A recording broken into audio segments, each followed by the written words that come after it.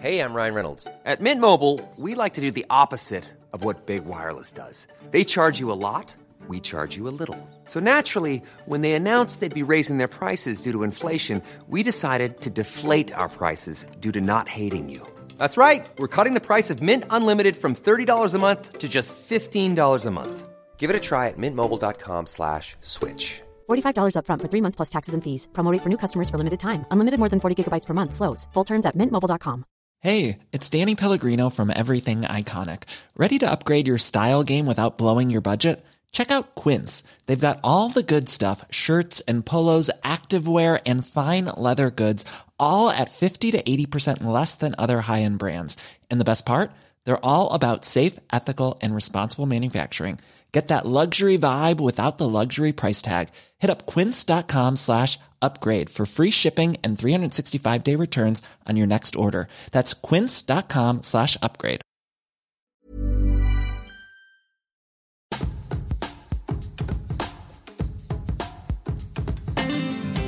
Hello and welcome to White Wine Question Time, the podcast that asks its guests 3 thought-provoking questions over 3 glasses of wine. And I cannot tell you how excited I am to have this week's guest on the show. From the very first time I met her, she blew me away with the sheer force of her personality. Physically and emotionally, she is a powerhouse. A smart, funny, kind, determined, wise, talented, incredibly hard-working woman. Raised by a single mother in Wolverhampton, she was marked out early on in life as one to watch by her nursery nurse teacher, who told her mum that she thought she was caring for what would go on to become Britain's first female black Prime Minister. Well, she didn't grow up to be that. Well, not yet. In fact, she grew up to be one of the country's great Olympians, who became the first European to win an Olympic heptathlon. And a heptathlon, for those that don't know, is pretty much all of sports day rolled into one event. It's epic. It's 100 metres. It's the high jump, the long jump, the javelin, shot put, hurdles, and then the 800 metres. And she won the gold medal for that at the 2000 Sydney Olympics, was twice Commonwealth Games champion and a European champion, and won 2 silver medals in the World Championships. After an illustrious career, she retired in 2005 and has since been presenting and working as a pundit for BBC Sports, as well as having her own activewear edit for Next. 2 years ago, at the age of 46, she had her 4th child, Troy, with her husband, Steve Finan, who has, well, many strings to his bow, including property development and managing the likes of Madness, Nona Cherry, All Saints, and most recently Liam Payne. Between them, they have 3 children. And they also have 3 children from previous relationships. To say it's a busy household is a bit like saying she's a bit sporty. So let's dial her up. It's Denise Lewis.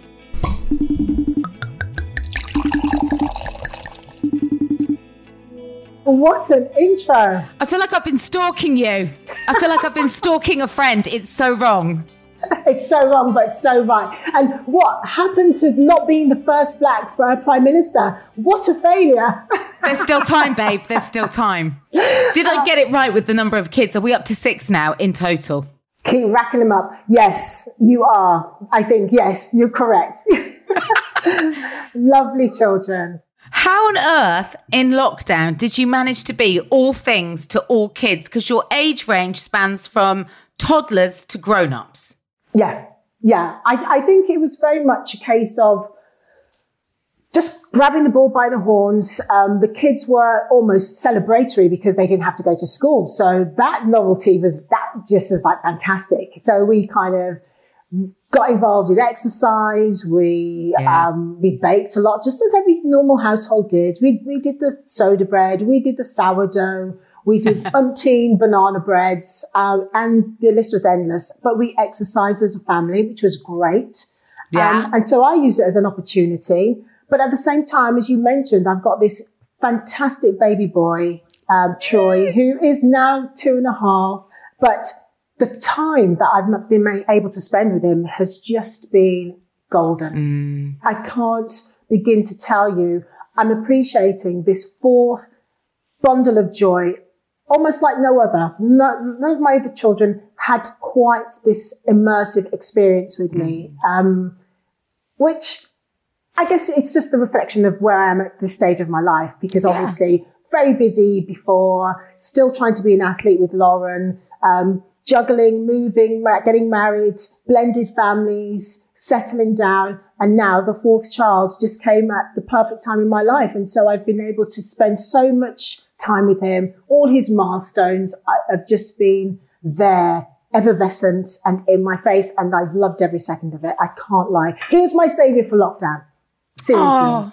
Oh. See, I get what you're saying, because I think if you're coming at it for a fourth time and you know possibly your last time, you're just going to savor every minute, every moment. You're not going to stress about the stuff that tipped you over the edge last time. It's going to be such a different experience for you as a parent, surely. Yeah, absolutely. All of those things. Steve, on the other hand, was like, whoa, because he's a little bit older than me. Not much, but he was very much. Is he 10 years older than you? Not quite, because that would put him near 60. And kill me for that. He will literally say, Kate, I'm going to have a quiet word in your ear. Let's go with that, shall we? Just to annoy him. He's 8 years older, and he's very much, 7 years older. And he was just more concerned about, will he have the same amount of energy to devote to Troy as he did for the others? And frankly, he doesn't. He will kill me. But he did recognise that it was a time of his life where he needed to get the balance right for him. You know, he's thinking about how many more years he's got to work. He still wants to maintain his health and so do things. You know, he's bought a boat, so he's loving working on his little boat. Yeah, he is. So again, it's all those conversations you have with how will a new person, new little one, affect the family. Just like when you bring a little puppy into the world, into your family, it's how will everyone bond, gel and cope. And I think we've done all right. That is a lot to consider as well. You're quite right. And that is almost like doing a rewind on 10 years, isn't it? It's like, okay, here we go again. Reset. Here we go again. But you don't think, and I think we're just starting to think about, okay, what will the next 5 to 10 years look like for us as a couple? You know, Steve's already breaking out in the sweat. He's like, we'll be doing the school run, for another, 15, 30 years maybe. But I'm not thinking like that. I said to Steve, if you think like that, it's all going to be negative for you in a way. You've got to think, Troy's here. He's got fantastic brothers and a sister that will help nurture him. And maybe they'll be driving soon. Some of them already are. And if we need to pick up here and there. Well, Joe's 30, isn't he? Steve's eldest son is 31. And so, we can call on him if we need to. Basically, you've got free staff. There you go. Steve just needs to look at it differently, tell him. Yes, glass half full. Do you know what, though? It's interesting because you two are both massive overachievers. And I can't imagine either of you going half-heartedly at anything, especially parenting. Because whatever you both do, you do it better and bigger and quicker than anyone else. Always. I think, Steve has great resilience. I think that's one of his characteristics that I admire the most. He does not give up. He doesn't accept no, and he's always trying to find a way around a problem. And I love that about him. And I literally dissect the same thing, that look at the issue, how can we resolve it? Give me the solutions, not the problems. And I think that's what makes us formidable. And we have a great reservoir of energy. Yeah. And so for me, even when I know my back's against the wall, I'll take a deep breath, calm myself, and try and figure a way out of it. But also, I'm very good at being in tune with my own body, my mind. Yeah. I'm better at asking for help than Steve is. Oh, naturally. Yeah, definitely. Definitely. I think I soldier on a lot, but then once I recognize that things are getting too much, I'll say, hey, someone needs to bail me out right now. Well, that brings me to my first question to you, because I've known you for years and I knew Steve previous to that. I remember when he started dating you were like, you're punching. You are so punching. He was looking for a challenge, wasn't he? Looking for a challenge in his life. But we were just like, how did you convince her to go out with you? She's awesome. Oh, there's some stories we could tell, but you go with your question. Okay. So my first question to you sits around that Olympic winning mentality that you possess. When you won the silver at the World Championships, your coach at the time, Charles Van Commenee, said to you, you didn't win silver, you lost gold. As I heard you recount that, bearing in mind that the previous events you'd won a bronze, so this was a step up. I'm still stuck in a moment of going, is that amazing advice or is that totally the wrong thing to say? You tell me. Well, a bit like you, I sort of pondered over that. I'm like, what is this guy on? I mean, come on, celebrate with the rest of the nation. Why don't you?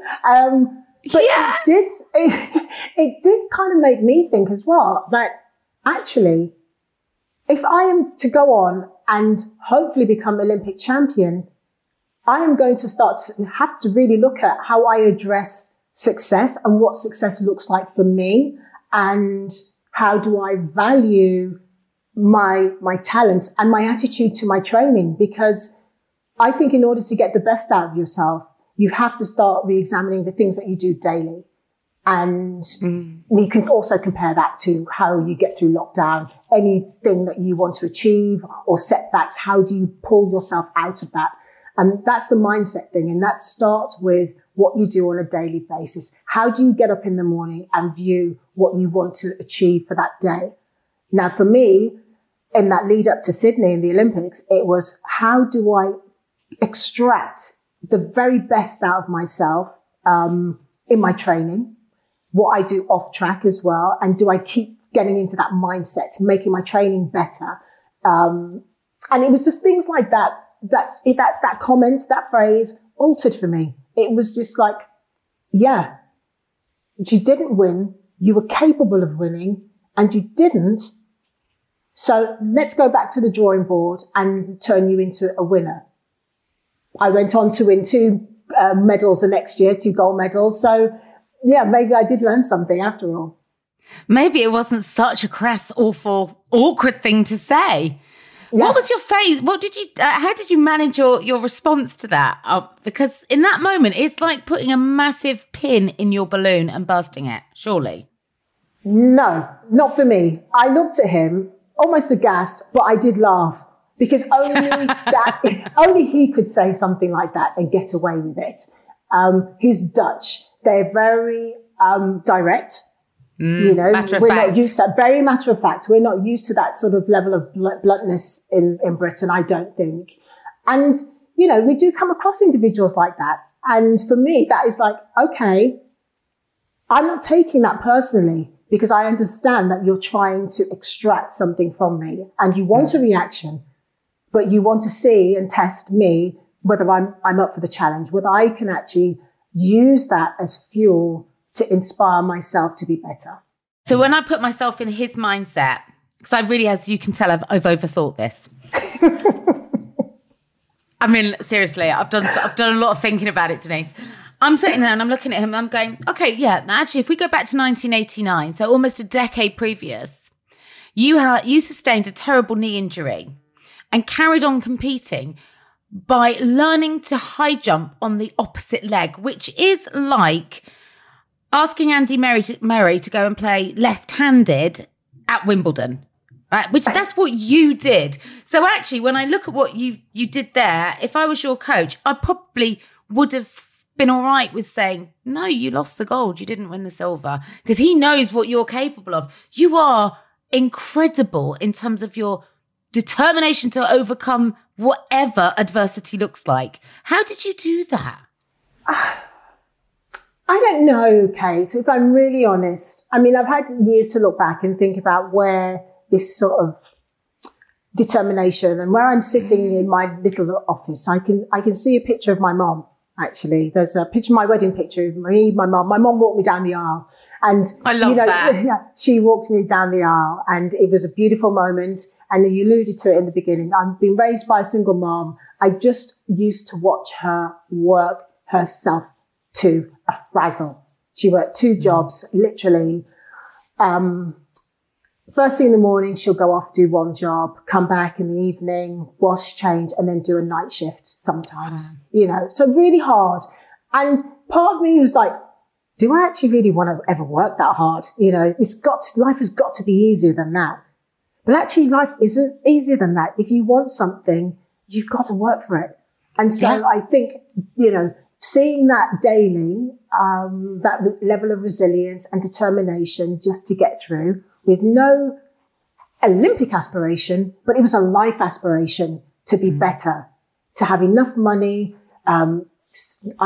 Yes, we used to have what they probably call family credit because we earned the right to have it. But my mom was very determined that she wanted to be independent. And so she worked. And so that was just in my DNA, I think. And so that was why when these setbacks arrive in athletics or you're at a crossroads in life, I do draw on that strength and think after sunshine, there is rain, but after the rain comes sunshine. And so you've got to accept these ebbs and flows of life. Yeah. And there are going to be many. You're so right, because that's reality, right? You can't have the peaks without the troughs. Amen. And when I look at your mum's story, she was incredibly young when she had you and thrown out of the house, actually. She was kind of, cast aside by her family, who were really quite embarrassed at where she'd got to. And I know that healed in time, but I can't imagine that experience ever fully left her. That sense of abandonment and being so alone. You're absolutely right. And she is fiercely independent. I mean, she even now, she won't take as much help as I'd love to give her. And I'm begging her to take the help in certain things. But yeah, that time must have been incredibly difficult, coming from Jamaica. She was born and raised in Jamaica in her formative years, to come to a completely different country. She recounts also stories of seeing snow for the first time when she was a teenager, how sort of wowed she was by that emotion. But then also to have that level of, I guess, rejection. I think rejection is the right word. It was disappointing. It was fueled by disappointment. My grandmother was God-fearing, bless her, she was God-fearing, and her new husband at that time they were just disappointed. My mom felt very much, that she'd let everyone down. But she, again, determined, despite being really young, to have her baby and to raise her. And she did a great job under challenging times. Imagine a single parent in the 70s, black woman. Exactly. This is what we forget. The time, the context of the time. There was probably no greater social shame. Completely. And the fact that she was a woman of colour would have only added to that, because, I know we have relatives in our family that, were sent off to have babies and didn't come back with them. There's that. So the shame around women who were not married. It was huge. Yeah. Her strength of spirit is what you are drilling into, I suppose, then. That was completely tangible for you. Completely. And I absorbed it, whether it was intentionally or subconsciously. And I constantly utilised that throughout my life in all its guises.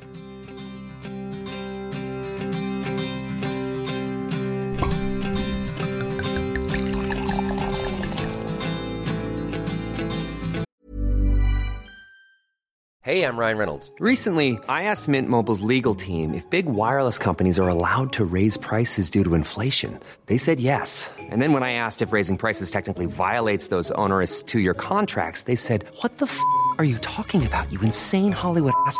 So to recap, we're cutting the price of Mint Unlimited from $30 a month to just $15 a month. Give it a try at mintmobile.com/switch. $45 up front for 3 months plus taxes and fees. Promo rate for new customers for limited time. Unlimited more than 40 gigabytes per month. Slows full terms at mintmobile.com.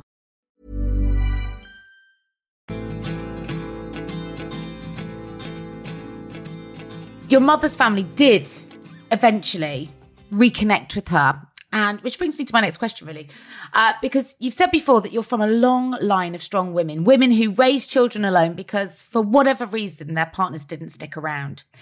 And I wondered if you grow up with that as your example, no kind of like tangible romantic relationships around you to role model, how does that inform your attitude to relationships? And then how do you go on to get it so right with Steve? Because you two are so good together. That's a really, really good question, and one that I probably wouldn't have been able to answer in my 20s, 30s. But here I'm knocking on the big 50.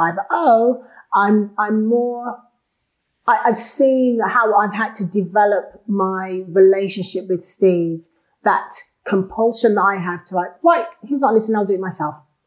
I'll just do it myself, and that's kind of that sort of narrative going on in my head. Yeah, not responding. I just need to crack on with it. I won't let me down. And so I guess there was a lot of that in the back of my head.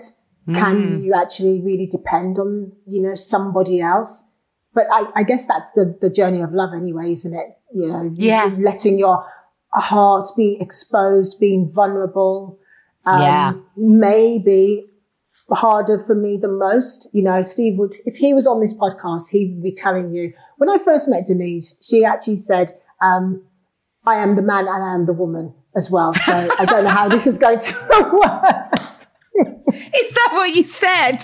I guess that's what you'd grown up with, right? You were surrounded by women who served both roles, mother and father, complete, breadwinners, providers. Yes, yeah. And so he was like, oh my goodness, this is going to be a white knuckle ride. But, so I do think I've had to soften it in a way to let him in. And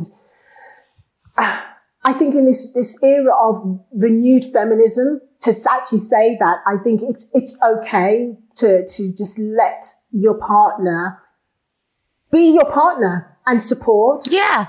And try and give him the space to be that person in your life. And for a long time, I was just like, well, I can just do this. I don't really need you. I love you, but I don't really need you. But, I say that all the time. And it must be so awful to hear that. It's like, all right, stop being so prickly. Yeah. Let me hold the door. All right, then. Hold the door. But I can hold the door. It's like, all right, we know you can hold doors. But we want it all, don't we? We want it all. Yeah. And it's interesting because we think of it as being anti-feminist. But actually, if you were in a same-sex relationship and you said, my female partner needs me to rely on her, depend on her sometimes, we wouldn't feel that was anti-feminist. No, you're absolutely right. And a couple of my same-sex partner friends, of which one is godmothers to my Troy, we have these discussions all the time about our relationships, and so many similarities about what each other expects from their partner. And that's just natural. That's just life. So you kind of, in some ways, you needed to defrost a bit. Yes, I needed to chill out in one sense and defrost in the other. What did you find hardest to let go of? Because I completely identify with this. I'm exactly the same. I can do it. I just think opening up myself to being vulnerable. And like I said earlier, about recognizing when I need help. I'm trying to do the school run to 3 different schools. I've done dinner. I'm juggling. I'm hustling. I'm tired, but I will not give in. That mentality that I will not be broken. And it can get exhausting when you're doing it too long. And so, no, it's delegating and saying, actually, I can't do that tonight. I'm not going to prepare the roast meal and with all the trimmings and blah, blah, blah midweek. We're going to keep it simple. And sometimes I'm even really good at this now. It's like, well, I'm not washing up tonight. I'm not packing the dishwasher. I'm going to sit down. And so I've had to let go of just being that machine. Yeah. Because the more I found, and this is over the years, yes, you do it naturally when you've got a lot of children, but there is a point where you have to start regaining yourself and managing your time and your mental wellness. And you cannot just be on the go all the time. And that was me. That was me. And I know I have to just let it go sometimes. Just let it go. And so what? They're not packing the dishwasher. My pet peeve, by the way. My favourite is when you open the dishwasher and there's 2 plates in there and they're just right in the middle.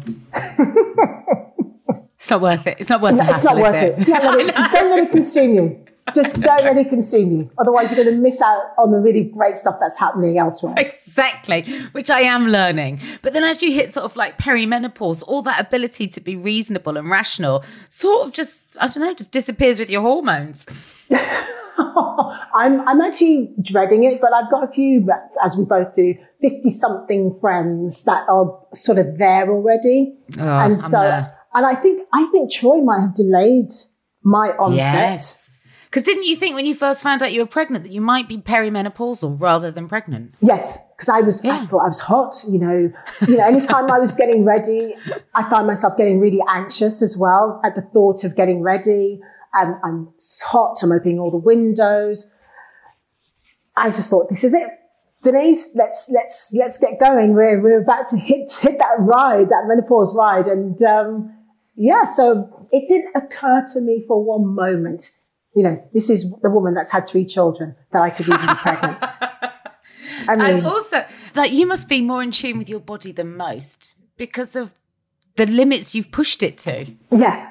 But I remember sitting on an aircraft coming back from Australia at the time, and I was traveling business class, so it was very nice. And I thought, this is my opportunity to really go through all the wines and the spirits and sleep for the duration of the flight. Yeah. No such joy. The first glass of wine I tried, tastes revolting. Sorry, can I change it? Second, then I went to, I think I went to either some champagne next, and I couldn't drink a thing. And I thought that was very, very odd. Which then the cogs started turning. Like, why is my body rejecting alcohol? Why is that? Yeah, that's not. What's wrong with me? This is not how I live.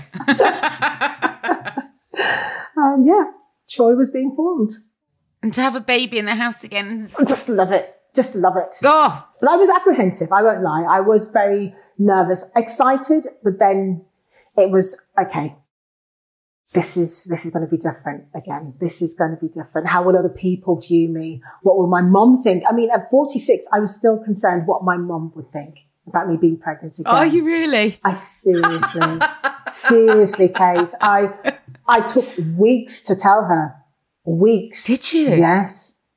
Yeah. But it's not something why did you feel like that? Because of the age that you were? I think the age, I don't know. There was something, I think it was more the age, that my mum was going to be more concerned, and she was more concerned about my age, the fact that my body was going through all that trauma again, because it is a trauma to the body. Oh my God. It's a beautiful thing to happen, if you're blessed and you can, but it is traumatic. The body changes massively, and she just didn't think that, I really could does. Do it, and also the health of both myself and the baby. So those are a lot to consider. As a mum, I would probably worry as well. And you're right, it is a trauma. You think it takes 2 years for your hips to return to where they were pre-pregnancy. That's 2 years. Like that in itself, if men had their hips knocked out for 2 years, there'd be some sort of charity for them. I love it. Do you know what I mean? We'd be raising money so it could be better understood. Yeah, you're so right. You are so right. And then we're all going at 3 months off, I can't get back in my jeans. No, of course you can't. Your hips around your bloody ears. But, I was fine. Once I got past it, and, it was all I got all the girlfriends together, and I announced it to 6 of my girlfriends. One hit the deck, literally. She just could not take it in, because I kept saying, there's going to be an addition to the family. One of them thought I meant another dog. The other one, when I said, no, I'm having a baby, and it hit the deck. I'm like, what are you doing down there? Just get up off the floor. But then there was cheers and whoops and whatnot afterwards. And there was also a little bit of envy. Yeah. Because I think there were some of my friends that would love to go again, have another child, but just felt it was too disruptive. I'm so with you on that. I'd love to have a baby now. I think I'd be a better mum in so many ways. And I don't feel too old, but I know I'm in a space with my body where it's not going to happen. Yeah. And so that's why I've just embraced everything, because I know I'm blessed. Yeah. I really am blessed. You are. And my body could do that again. But if anybody's body can, sure to God it's. Although I say that, right? You tell me. But is your body like this powerhouse machine because of all that you've done to it, or is it actually hanging by a thread in so many other respects because of all you've done to it? I'm quite fortunate that the vast majority of my body is still in good order. Yes, I have the odd ankle issues. My knees flare up every now and again. But generally, I'm doing well. In fact, my body is probably in better shape now than it was 4 or 5 years ago. Really? And again, a little nod to lockdown, because I went for it. I trained twice a day where I could. Twice. I exploited that opportunity because I was doing all the Zooms like everyone else. So I was reconnecting with, some of my presenting mates. So Colin Jackson, we was doing these Zooms together with other mates. So we had these mass classes. My local school moms, we got a PT, and she's still, and we are still doing these Zoom classes 3 or 4 times a week. And my body just benefited from that. So I'm actually in better shape physically than I have been for an age. Yeah. But I was also determined to own that body. We talk about hitting 50. You've got to look after yourself. You've got to nurture. I'm not fanatical about and crazy about what I don't eat. I naturally eat well. I'm conscientious about what I'm eating. Yes, I like my glass of wine. Hence why I'm doing this podcast. One of the reasons. But I work for it. Yeah. You can't expect to maintain that level of physique if you don't do something. And so I was determined to be fit during my pregnancy because I didn't know what I was going to get in terms of labor. And so I wanted to be prepared for that. I didn't go crazy, just very functional exercises. I did a lot of walking on the treadmill when I could. And just prepared myself for motherhood and then beyond. But yes, I think training for birth is a really sensible thing to do. I mean, I did it when I had Ben because I just thought, I'm about to push a human being out of my body. I think I need to be in good shape for this. And so I did train throughout my pregnancy. And like you in lockdown, I started doing online classes. I'm still doing them. I've never worked out so much in my life. I love them. And all my friends do them as well. So even in those long, long months when nobody saw anybody, we still felt like every day at 10 a.m. we were together. Yes, we were. And it's important. Yeah, it's important. And I bet you feel mentally more rejuvenated. So much. Once your endorphins are up and you've started your day with a big blast of exercise and you're sweaty and then you're all on the WhatsApp group afterwards chatting. And good for you. Yeah. And I love it. And I'm doing that with mums, retired women. I mean, our group must be a group of 25 women, a couple of men in there as well. And age ranging from 70 to maybe 45 to 70. And we have an absolute blast. We have a great time. Yeah, I love it. Via Zoom. It's become my social life. Yeah, it is. Who'd have thought?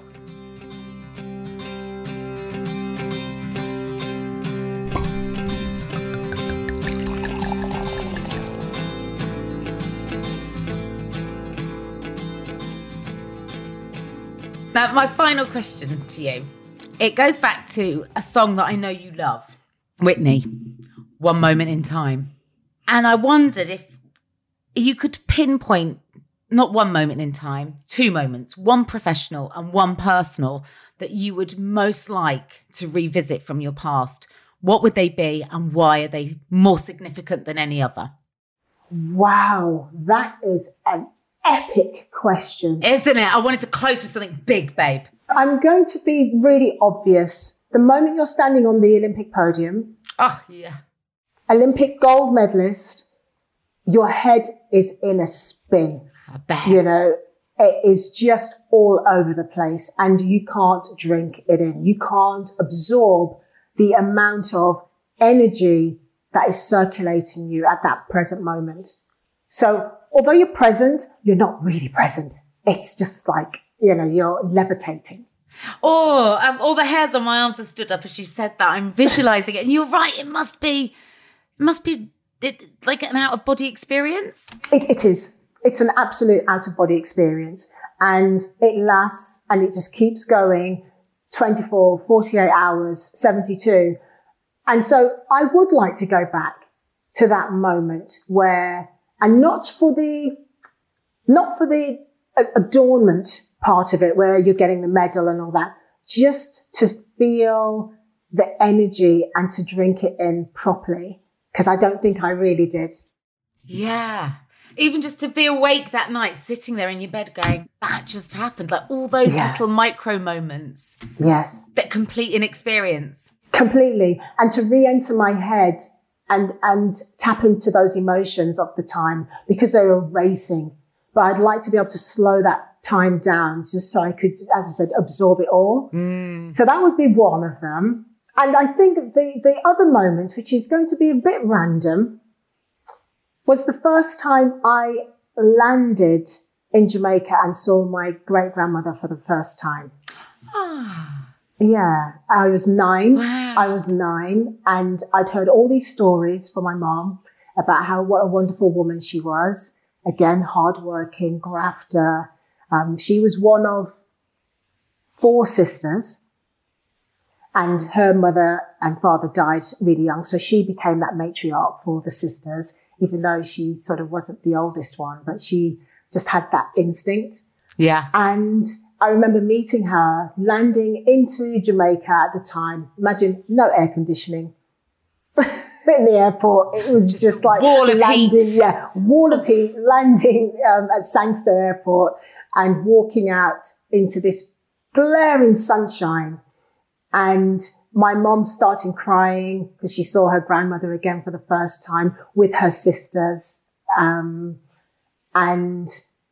just being lifted aloft by this woman that could only visualize really, and a few grainy pictures that my mom had, and being kissed all over my face. There was no FaceTime back then, was there? Not at all. But that moment of feeling so much love for somebody I didn't really know.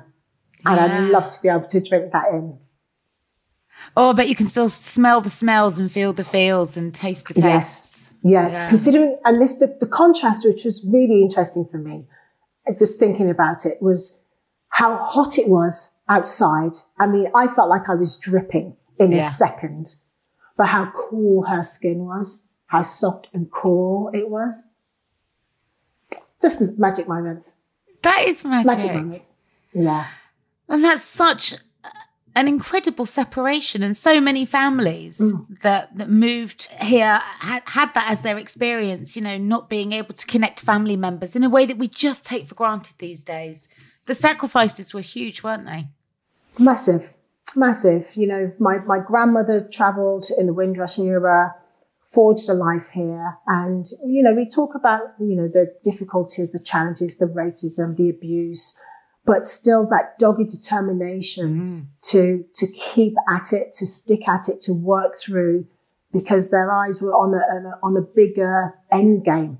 It was just to make a living and, to be part of a society that was very different to theirs, but they just were determined. And I just think that is something to be admired. And I continue to admire that resilient nature of that generation that has been passed down. And the contribution of that generation to sit at the heart of so much of what we are proud to call, our own. Yes. For example, the NHS, which was a massive call to action to the Windrush generation. Absolutely. We forget that. We need our kids to learn that in schools. They need to appreciate and respect how the infrastructures that we rely on came to be. Absolutely. And without that Windrush generation, the NHS would never have got off to the start that it did. Completely. I mean, you've said everything there. You're completely right. And also the transports up and down the country. Yeah. I mean, it's not just London, it's Birmingham, it's Manchester, it's Bristol, it's Liverpool. That huge contribution that was made. And I'm a big champion of that, just looking at our history and our British history, that richness of diversity that we ought to teach our children. I know I didn't have enough history, and whether you call it Black history, I think there is so much Asian history. There is a lot of communities there that contribute to the Britishness that story just needs to be told. Completely. Every day and properly. And warts and all, we need to say, Warts and all. we were not always great. In fact, sometimes we were downright bloody deplorable. Yeah. You know, Yeah. can't change it, but we can acknowledge it. We can acknowledge it. We can learn about it. We can discuss. We need to be educate and open our minds and discuss the whys and whatnots. And as you said, the warts and all, but we move on and we try and forge a better future together. That's the ideal. You know what? Your nursery nurse was so right. First black female prime minister. Come on, Tess. Put my finger out. Is there anything left on your must-do list? Are you feeling like, I'm okay, I'm done? I'm always open to opportunities. I mean, last year during lockdown, or just at the end, I don't know how we still managed to make TV. Really, I don't. But that rowing experience that I took part in. Yeah. Don't rock the boat. The whole month of August and, you know, the pre-training beforehand, being in open water, the seas of the British Isles. It was just the most incredible experience, which I never thought I would do. I'll be honest. Did you enjoy it? I did. Did you? Yes, I did enjoy it after it was over. Yeah. It was hard. It was bloody tough. It was really challenging, as you would expect. You know, you're in a boat with different abilities, different tolerances. And the one motto that you have is keep the boat moving. You know, you can't idle. Someone has to be digging and working those oars. And so at times when we had the teams collapsing around us, I say myself and Kim at times. You had some people that really struggled, didn't you? Yes, I did. We did. Our Blue Crew. We had a few members that, you know, found it difficult. And I understand that because it was really out of their comfort zone. And if you're not used to pushing yourself when you're in pain, it's not easy. It's not easy. So dealing with all of that was a great sort of leveler and understanding that, you know, it's not always easy for other people, but it was a huge experience for me. I'm not a water baby, so I don't know why I thought I could even do that challenge, but it was exhilarating. I mean, when I first met you, we did Strictly Tour together, and that was, again, a brand new discipline, and you were so good. I mean, ridiculous. You just go out there, and the quick step, it was exhausting, and you did it with Ian Waite, didn't you? That's right. Ian was fantastic, yeah. His choreography was brilliant. He would come off after your quick step, just like almost like looking for oxygen. You would just took it so in your stride. You're amazing. I like challenges. I like pushing my body. Maybe I don't know if I've made a career out of pushing myself, but I embrace the challenge. If I'm doing it, I want to be good. You are really good. I don't mind losing, but I do want to apply myself and I go for it. I try and put all my energies into it. But I think that comes from being fit. You know, I'm never all away from a certain level of fitness. So it helps me jump into something new, I guess. And I know that with practice, you improve. And that's the thing I always say to children. You know, you will always improve if you keep repeating the skill. Yeah. Always. You're not gonna keep repeating something and get worse at it. No. Or are you? I'm just trying to think of an example where that might be true for me. DIY. No matter how hard I try, the brain does not connect. No. I am proof that actually you can remain eternally bad at something. I don't believe that for a moment. And before I let you go, I wanted to talk about your next edit because we are all a nation of active leisure wear now. You know, that's it. Fashion for me is a fearful thing because if I have to get out of an elasticated waistband, I panic. And who better to edit the best of the best than you? I can't imagine that you just sign off on it. I bet you get your hands dirty. I bet you're trying it all on, you're using it, you're working out in it. How does a role like that work? Yes, absolutely that. Like I said to the next guys, listen, I want to be immersed in this. You know, this, if I'm going to do it and put my name to it, I want to be hands-on. And they've been brilliant. They're a great company to work for. So yes, it is about looking at the textiles, feeling the fabric. It's about trying it on, working it, putting it through its paces, road testing the equipment, looking at styles, suggesting potential detail. Yeah. Looking at the detail, having that dialogue and that feedback. We talked about, expanding the range, especially with some of the, such as the bras, etc., making sure that it was completely workable for all women, all sizes. And that was really important for me and the team. Sports bras, I mean, I don't know if I can go back to normal bras. A sports bra is just a bra to me now. Yes, it's life, isn't it? It's It really you can actually keep it on all day, because let's face it, how many times, with your bra, you get home from work, what's the first thing that comes off? It's your bra, isn't it? The bra gets slow. You don't even take the clothes off. You actually sort of maneuver behind, pull it out from the sleeves and then sling it off. You're free. Oh, I've just got to let them out. Just got to let it breathe. It's like opening the window. Oh, Denise, thank you so much. You're just awesome. I love you. You're great. It's been great to catch up, Kate. Oh, it really has. At the moment, we're all allowed to be back in some sort of pub garden. Please, can we do that? Yes, you're on. It's a date with wine. I'll even wear a bra. Oh, don't. Don't. You're with friends. Let it all go. What a legend. And if you'd like to take a look at an edit of the best activewear out there for Next, please do. As always, the show is produced by me, Kate Thornton, with Libby Knowles and Richard Hatherall for Yahoo UK. Our beats are provided by Andy Bell. His back catalogue is available on iTunes and Spotify. We'll be back next week with more guests and great chat. Until then, take care out there.